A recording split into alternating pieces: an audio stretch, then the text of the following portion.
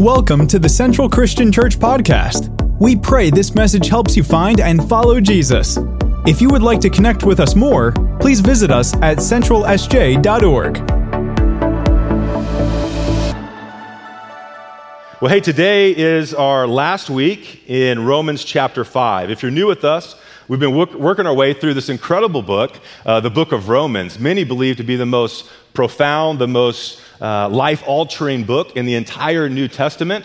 We're currently in Romans chapter 5, and we're closing out that chapter today. And we've been taking our time with Romans 5 because for us to really understand what Paul's going to talk about in Romans chapter 6, chapter 7, and chapter 8, we got to grasp what he's laying this foundation of in Romans chapter 5. And so he's been revealing to us just new dimensions of God's radical grace in our life. He's been revealing to us, teaching us the devastating effects of sin, not only on humanity, but on the world as a whole. And he's also been laying a foundation of God's response to that. So let's stand in honor of the reading of God's words. We're going to read Romans chapter 5, verse 20 through 21. So if you have your Bible, I invite you to turn there. We're going to have some words in red on the screen. When I get to those red letter words, would you help me out by reading those really loud, really proud? This is really good news. All right, here we go. Now the law came in to increase the trespass, but where sin increased, grace abounded all the more. So that, as sin reigned in death, grace might also reign through righteousness, leading to eternal life through Jesus Christ our Lord. Well, Father, we just thank you for your word. God, it changes our lives. It's living, it's active. And so, God, would you display that today by speaking to your people in profound and life-altering ways? And God, would you give us courageous faith, not just to hear your word, but God, to live it out on a practical daily basis. I ask that in Jesus' name. Amen. Hey, why don't you give someone a high five and say, grace reigns. Grace reigns. Grace reigns. Then you can have a seat.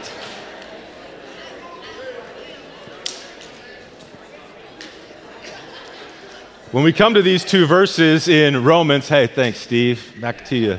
When we come to these two verses in Romans, Paul is summarizing what he's taught us throughout this chapter in Romans chapter 5. Not only is he summarizing what he's taught us thus far, he's laying a foundation for Romans chapter 6. And many scholars believe that Romans chapter 6 and Romans chapter 7 is Paul's commentary on Romans 5:21. He's going to continue to unpack this thought that Paul lays out for us here, that grace reigns through righteousness, leading to eternal life through Jesus Christ our Lord. So we're going to frame up our time today with three separate headings, to kind of frame up our time as we work our way through these two verses. The first heading, if you're taking notes, this is where they begin, is the role of the law.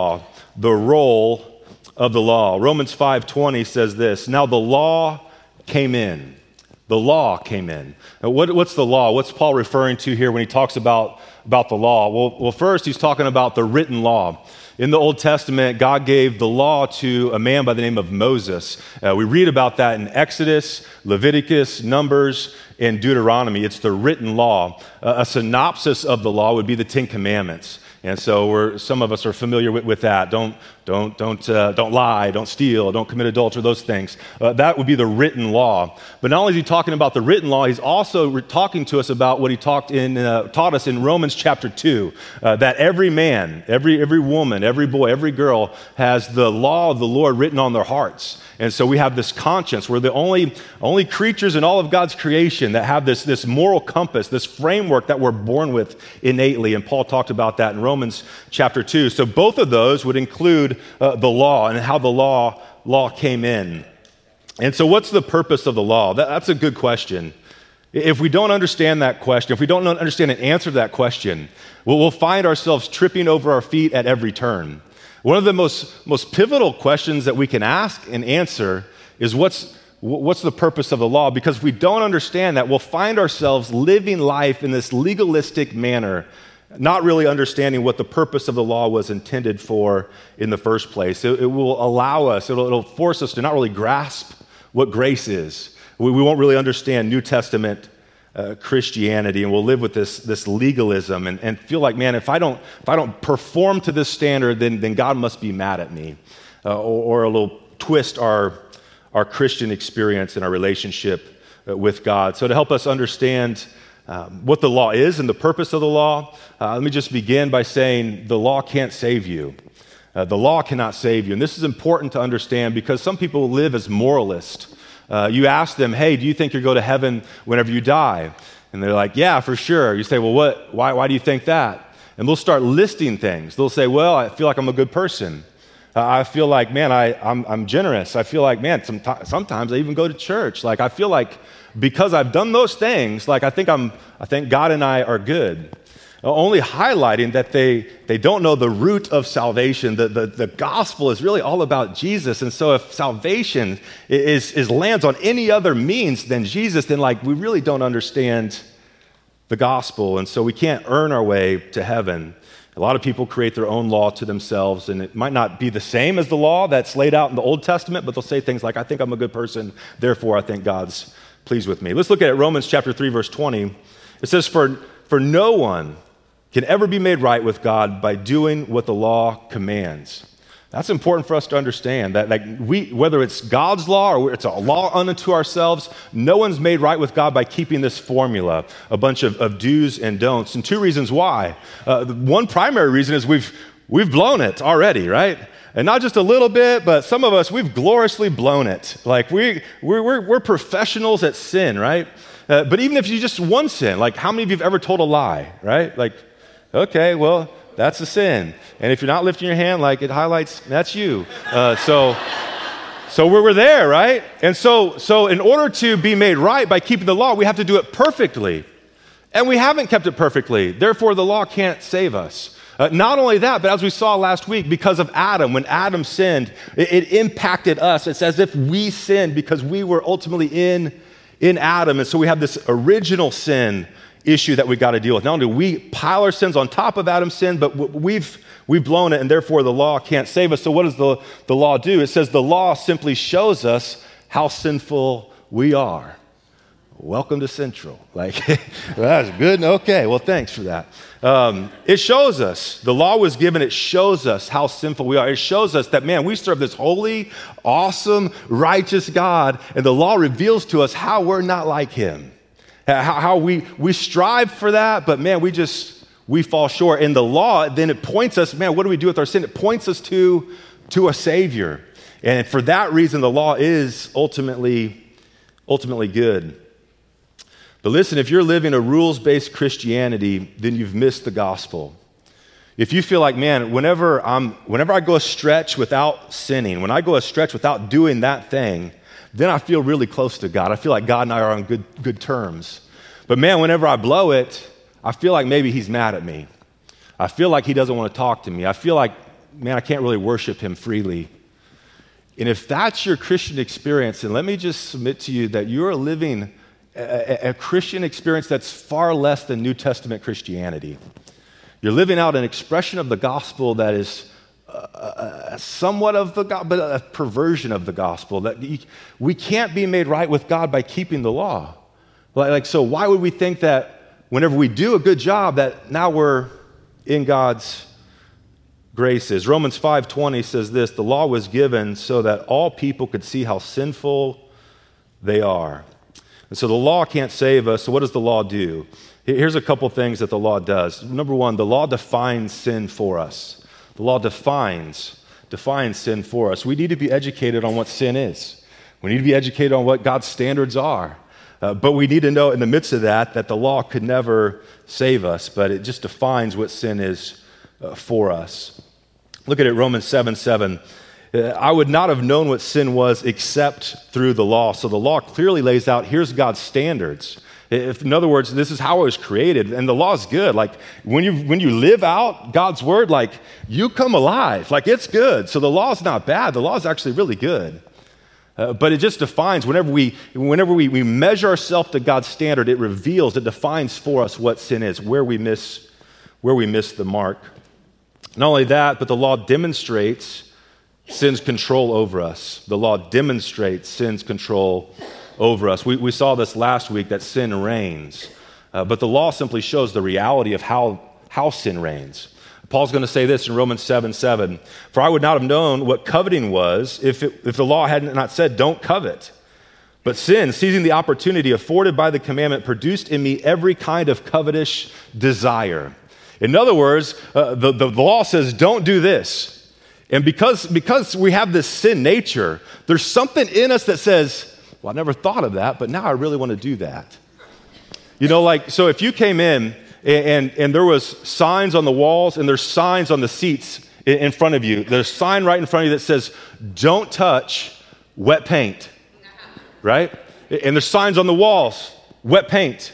Well, you walked in today and you never really even thought about touching the wall probably. You didn't even think about touching the seat in front of you until I just said wet paint, right? But whenever we see something like this, we see a law, don't do this. Something in us says, I wonder when they painted. I wonder why they painted. I mean, it's probably dry now. It's Sunday morning. I mean, so... yeah, it's dry. It's dry. We're good, right? There's something inside of us that says, when it says, you tell me don't do something, I'm like, sounds like a good idea. For some of you in school, like the worst thing your teacher could do on the first day of school is do what? Go over all the rules. Don't do this, don't do this, don't do this, don't do this. And for some of you, those are just options you hadn't considered yet. You're like, I never thought about that. I think I will do that. All of which highlights how the law demonstrates how sin has control over our lives. There's sin inside of us that just says, I'm not supposed to do that? I think there's a way I could do that. So the law, in that sense, that's one of the purposes. A third purpose, the law increases sin. The law increases sin. Paul says this, Romans 5:20, now the law came in to increase the trespass. New Living Translation puts it this way, God's law was given so that all people could see how sinful they were. And not only how sinful we are, but how we just sin more and more and more and more and more. Because God's revealed his standard. When we understand the standard, we also see like, it's not that the law forces us to sin. We just realize, man, I've blown it. I've gloriously blown it. C.S. Lewis said this, no man knows how bad he is until he has tried very hard to be good. That's true, man. Whenever I became a Christian and I started like being serious about this, like I'm going to live for Jesus. So God, whatever your word says, I'm going to do it. Not very good at this because I tried to be good. I really wanted to. But I didn't realize how challenging it was. Like I didn't realize some of the habits I had such a grip on my life until I tried not doing that habit. You never know how bad you are until you actually try to be good. C.S. Lewis would go on, this is in Mere Christianity, his book, he goes on to write, you never know the power of an army until you try to fight against that army. And so for people that just surrender, wave the white flag all the time, they don't know the force of that army. You don't know the force of a wind until you try to go against the wind. And that's Christianity. The world's going this way. Christianity says, no, we're going to swim upstream. That's why Jesus says it's like a narrow road that leads to eternal life. It's upstream living. C.S. Lewis would go on to say this, that is why bad people, in one sense, know very little about badness. They have lived a sheltered life by always giving in. The law, when we understand the law, we just realize, man, God, that's your standard, and I've just given into it. So now, God, I'm going to try to live under your authority. And when we do, we realize just the depths of our depravity and desperate need for a Savior. So what's the role of the law? Listen, you can't be saved by keeping the law, but the law does define sin for us. The law demonstrates sin's control over us. The law increases sin. It creates an awareness of it. In that sense, the law is very good. Second header that we're going to talk about is the rule of sin. The rule of sin. Paul says this, Romans 5:21, so that sin reigned in death. Sin ruled. The New Living Translation puts it this way, just as sin ruled. Sin not only reigns, but it's like a cruel dictator. It says, do this, go there, let's behave this way, let's cut those people out, let's cut these people in. Sin rules. Just as sin ruled over all people and brought them to death. The climax of that, the demonstration of that is that people people die. As we've talked about, sin just isn't me doing something wrong, but sin is a force. Sin invades. Sin permeates. Sin's active. Sin sets a culture. Sin sets a climate. Sin not only permeates, but it dominates. It takes control. And you say, well, how does sin rule? What does that even look like? Well, next fill in the blank is one of the ways that sin rules, sin reigns, is that people die physically. People die physically. Romans 5:12, therefore, just as sin came into the world through one man and death through sin, so death spread to all men. Why? Because all have sinned. And we've talked about this in depth when we were studying Romans 5:12, but one of the outcomes of sin's rule is people die physically. Not only that, but people die spiritually is another effect of sin's rule. Colossians 2:13 says, for you were dead because of your sin, but God made you alive in Christ. What Paul's going to say is ultimately just as people who are dead physically, they're unable to interact with the living. But not only that, when people are dead spiritually, they're unable to interact, they're unable to commune, they're unable to communicate and interact with God on that level. They're spiritually dead. And so Paul uses that term, they were dead in their sins and trespasses, to describe what life was like before people came alive in Jesus. He says it again, Ephesians 2:1, as for you, you were dead in your trespasses and sin. So one of the rules of sin, one of the ways we see sin ruling, is people die physically, people die spiritually. Another way that we see sin ruling is people are controlled by Satan. People are controlled under the control of Satan. And I understand that's a shocking statement, but let's look at it. The Bible makes it clear that there are two rules, two reigns. There's a reign of Jesus, a reign of grace, a reign that brings new life. But there's also a reign of sin and death. And that's a rule, a reign of Satan. As we saw last week, under the first Adam, sin reigned. Adam, he ushered in sin, he ushered in disobedience, he ushered in condemnation, and ultimately ushered in death. Versus Jesus, he ushered in obedience, he brought justification, and brought life. And we get to choose. Here's the good thing. You get to choose whose reign you're going to live under the control of Christ, empowered by the Spirit, under the control of Satan, ruled by a life that indulges in sin at every turn without ever giving a thought to it. Look at it, Ephesians 2:2. It says, you used to live in sin just like the rest of the world, obeying the devil. Like, that's the way Paul describes people who don't know Jesus, people who are living under this reign of the devil. The commander of the powers of the unseen world, he is the spirit at work in the hearts of those who refuse to obey God. And so people would never say, like, I think I got Satan ruling in my heart. They would never say that, because that didn't even sound right. But here's what they would say. You say, well, I don't think I'm ruled by Satan. You say, well, awesome. Like, have you surrendered? Have you made Jesus the leader and the forgiver of your life? They say, no, I don't think that's good for you. I don't think it's a big deal for me. I think God and I are good. And the fact that they haven't responded to the gospel only highlights the fact that they're obeying, they're under the control, they're under the influence, they're obeying the devil, the spirit who's at work in the hearts of those who refuse to obey God, because they think it's not a big deal, not realizing that it's the biggest deal there is. Like, it's the ultimate decision. It's the decision not only impacts your life today, but it's the one decision that will impact your life for all of eternity. And the fact that you think it's not a big deal only highlights that you're under the influence of... Certainly this isn't to be judgmental, but you need to know the information. Like, the Bible's super clear on this. And this impacts us. I realize this hits home because it's my family members. It's people I care about. It's people on the ball team. It hits close to home. But this is the teaching of the Bible. 2 Corinthians 4:4. Satan, who is the god of this world, has blinded the minds of those who don't believe. They're unable to see the glorious light of the good news. They don't understand this message about the glory of Christ, who is the exact likeness of God.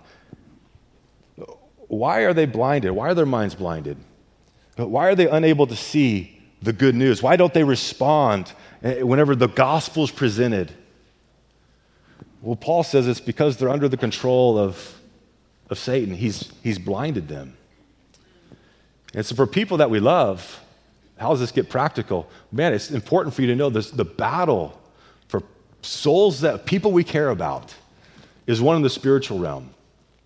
A fine-sounding argument can't make a dead person come alive. They're under the control of Satan, the Bible says, and the only way for that to change is for God to open their eyes supernaturally to the truth of God's word. Next, where sin rules, people are bent towards evil. People have a bend towards evil. They're bent towards evil. Genesis 8:21, this is after the flood. So God flooded the whole earth. Noah and his family survived, and they make this sacrifice. They have this big barbecue in honor of God to celebrate that he's rescued them. And here's what it says, Genesis 8:21. The Lord was pleased with the aroma of the sacrifice and said to himself, I will never again curse the ground because of the human race. I'll never flood the whole earth again, even though everything they think or imagine is bent towards evil from childhood. It's in us. Like God just rid the earth of all like the wicked people, and the one righteous family is left. And here's what he says. Everything you guys think about, even though you're the good people, I just saved you, you're welcome. But everything you think about or imagine is still bent towards evil from childhood. Like, what a description of the condition of the human race. And it's only through the power of Jesus and the work of the Holy Spirit in our life that our bent moves from doing evil all the time and imagining new ways to do evil. And we have this bent towards doing what's good and pleasing the Lord. When people reject God, sin rules. And that's marked by a bent towards evil. Remember what Paul said in Romans chapter 1, beginning in verse 28. He says, since they thought it was foolish to acknowledge God. So these people say, hey, I've heard the gospel, but I'm not sure I'm buying in. I'm not sure I'm all in. I'm not sure I agree with that. Since they thought it was foolish to acknowledge God, he abandoned them to their foolish thinking and let them do things that should never be done. Their lives became full of every kind of wickedness, sin, greed, hate, envy, murder, quarreling, deception, malicious behavior, and gossip. They are backbiters, haters of God, insolent, proud, and boastful. They invent new ways of sinning. They disobey their parents. They refuse to understand. They break their promises. They're heartless. They have no mercy. They know what God's justice requires, that those who do these things deserve to die, yet they do them anyway. And worse yet, they cheer others on in doing it. They say, yeah, you do that. That's great. I know what God's word says. I know, let's just do it anyway. Matter of fact, let's celebrate that. Yeah, way to go.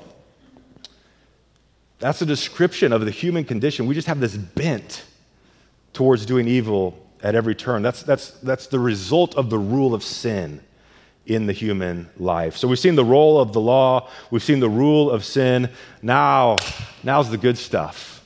Now's the exciting stuff. If you were on ESPN reading the pregame reports, set the phone down for a minute. You're going to hear this. The reign of grace. The reign of grace. Paul shifts our attention. He's talked about the law. He's talked about the results of sin in these verses. Now he shifts our attention to this reign of grace. Here it is, Romans 5:20 and 21. Now the law came in to increase the trespass, but where sin increased, grace abounded all the more. So that as sin reigned in death, grace might also reign through righteousness, leading to eternal life through Jesus Christ our Lord. That's good news. And here's the deal. Sin was big. Sin not only corroded, disrupted, destroyed humanity, it destroyed the earth as the way God created it. Sin has huge ramifications. But what saying here, just as sin increased, you would need to know that grace is much bigger than that. The devastating effects of sin, but amazing effects of God's grace.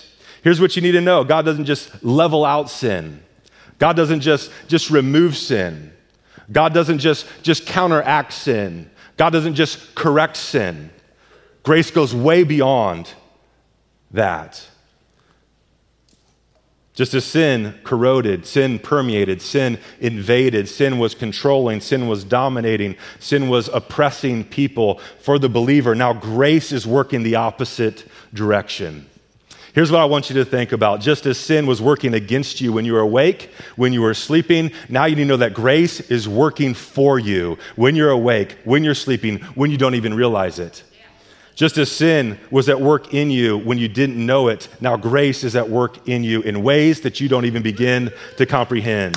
Just as sin, yeah, that's exciting. Just as sin was blinding you to the truth, now grace is illuminating your eyes to the reality of God's word and his plan and his purposes for your life. Just as sin was weakening you, now grace is strengthening you. Just as sin was sealing your damnation, now grace is working out your salvation. Aren't you thankful for grace today? His grace. Where sin once abounded, now grace abounds all the more. Paul would write this in Ephesians 3. He says, now to him who's able to do immeasurably more than all we think, ask, or imagine. What's grace like? It's immeasurably more. It's immeasurably greater. It's more expansive than you can even imagine or begin to comprehend. Grace reigns, and it's a big, big deal. How could we ever think that we're not going to make it? How could we ever think that God's not for us? How could we ever think that maybe God's given up on us? How could we ever think that man, I've blown it too much? How could we ever think that? What more could he give us? Grace now reigns in the life of those who practice the ways of Jesus. Grace reigns. In the midst of our damnation, God brought us salvation. Grace reigns. Grace reigns. When I was dead in my trespasses and my sins, God made me alive in Jesus Christ. Grace reigns. We who were once enemies of God, now reconciled to God, now made friends of God. Grace reigns. Grace reigns. You've been justified. Grace reigns. Grace reigns. You've been forgiven. Past sins, current sins, future sins. How's that possible? Grace reigns. Grace reigns. You're clothed in the righteousness of Christ. It's not your right standing. It's not what you've done. It's not that you've earned it. It's not your own righteousness. No, you've been clothed in the righteousness of Christ. How's that possible? Grace reigns. Grace abounds all the more. God loves you. God loves you. Settle that in your heart. How's that possible? After all I've done, listen, grace reigns.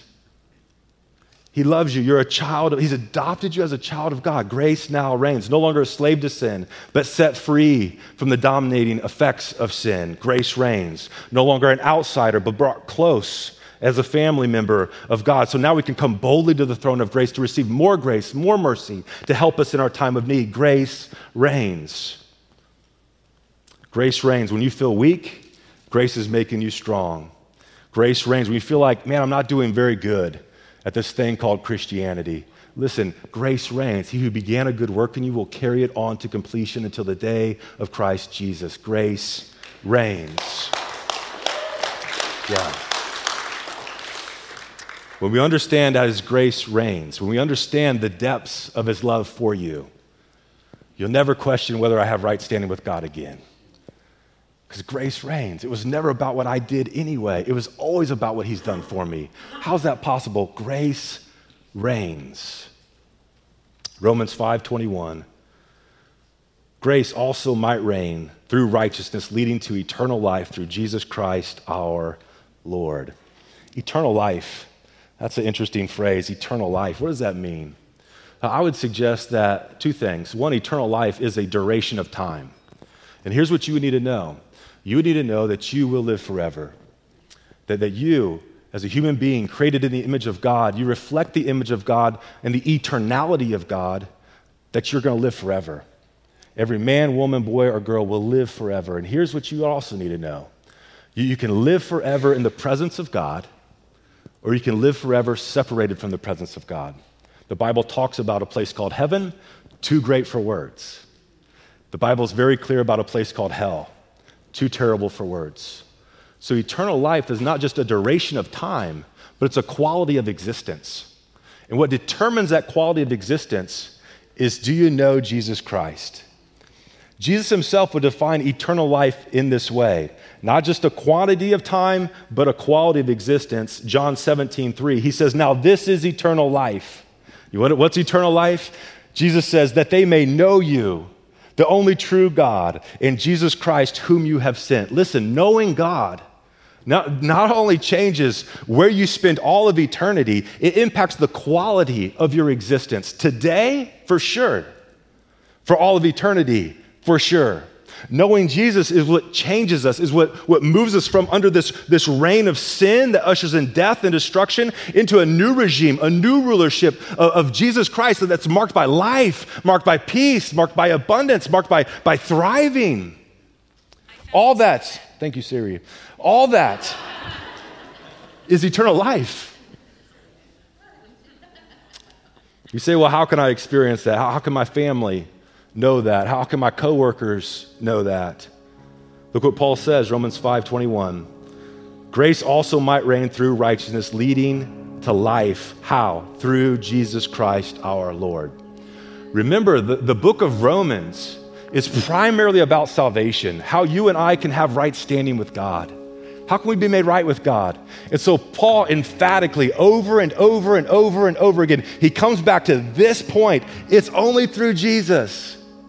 In the prologue, the first 7 verses of Romans, Paul says 5 times, it's all about Jesus. He starts there. He sprinkles it out throughout the book of Romans, and he climaxes there. It's all about Jesus. Here's what he says, Romans 1:7. Grace to you and peace from God the Father and the Lord Jesus Christ. Romans 3:22. We are made right with God. How are we made right with God? By keeping a bunch of rules? But by finally getting my behavior under control? How am I made right with God? We're made right with God by placing our faith in Jesus Christ alone, period. Romans 3:24, yet God freely and graciously declares that we are righteous. He did this through Jesus Christ when he freed us from the penalty of our sin. How are we free from the penalty of sin? How are we declared righteous? Through Jesus Christ. Romans 5:1, we have peace with God through our Lord Jesus Christ. Romans 5:11, we also rejoice in God through our Lord Jesus Christ, through whom we've received what? Reconciliation. He brought us back to God. How? Through Jesus Christ. Romans 5:17, how much more will those who receive God's abundant provision of grace and the gift of righteousness reign in life through the one man, Jesus Christ. Romans 6:23, for the wages of sin, the result of sin, the consequences of sin is death. But the gift of God is eternal life. How? Through Jesus Christ, our Lord. The reason so many Christians spend their life living with a sense of guilt, living with a sense of regret, questioning whether they're right with God, whether they're not right with God, is because they haven't understood what's at the root of their salvation. They haven't understood grace. For many Christians, it's still this rules-based Christian experience. If I perform well, then he's happy with me. If I don't perform well, then he's mad at me. Listen, it was never based on your performance. It's always been about Jesus. That's how we're made right with God, and that's the good news. And that's what Paul hits over and over and over and over again to the church of Rome, and he hits it over and over and over again to Central Christian Church so it'll finally sink in. And it's hard for it to sink in, right? Because we feel like, well, I got to do something here. No, it's only about Jesus. It's always been about Jesus. But here's what you would also need to know. You have a very real enemy. The Bible calls him the accuser of the brethren. He accuses you day and night. And here's what the enemy does. He says, hey, you want to worship God? Oh, perfect. Yeah, let's look at the scorecard. You realize what you did this morning? You remember how you talked to your wife? You remember how you lost your temper and yelled at your kids? You remember how you did that thing that you don't want to talk to anybody about? And you're going to come into this place and worship God? You hypocrite. How dare you? Lower your hands. Like, don't be that guy. No. You would need to root yourself back in the truth of the gospel. It was never about your performance. It was never about your ability to do this, don't do this. It's always been about Jesus. If your salvation, if your right standing with God is based on anything else besides Jesus Christ, you've bought into something that's not the gospel at all. And so we can come boldly to the throne of grace because we've kept the law perfectly? No, because we're clothed in the righteousness of Christ. I understand he's forgiven me of my sins, past, present, future. I understand how I have right standing with God. It's through Jesus.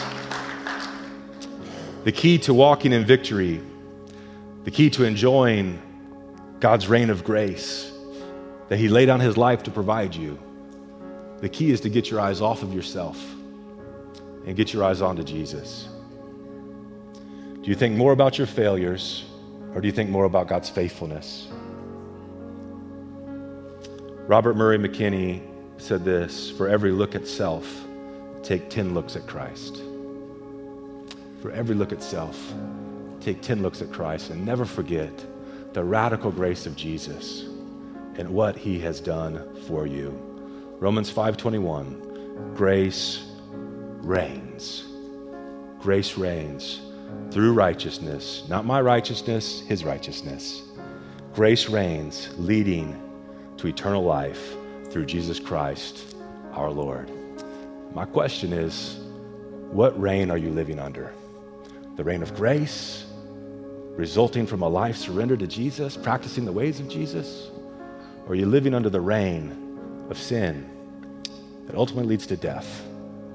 And you experience that at every turn, not just death one day when I die, but death of relationships, death of confidence, death of dreams, death of character. Today you can make a choice. Say, I'm going to live under the reign of grace. Experience that by putting your faith in Jesus. Let's pray.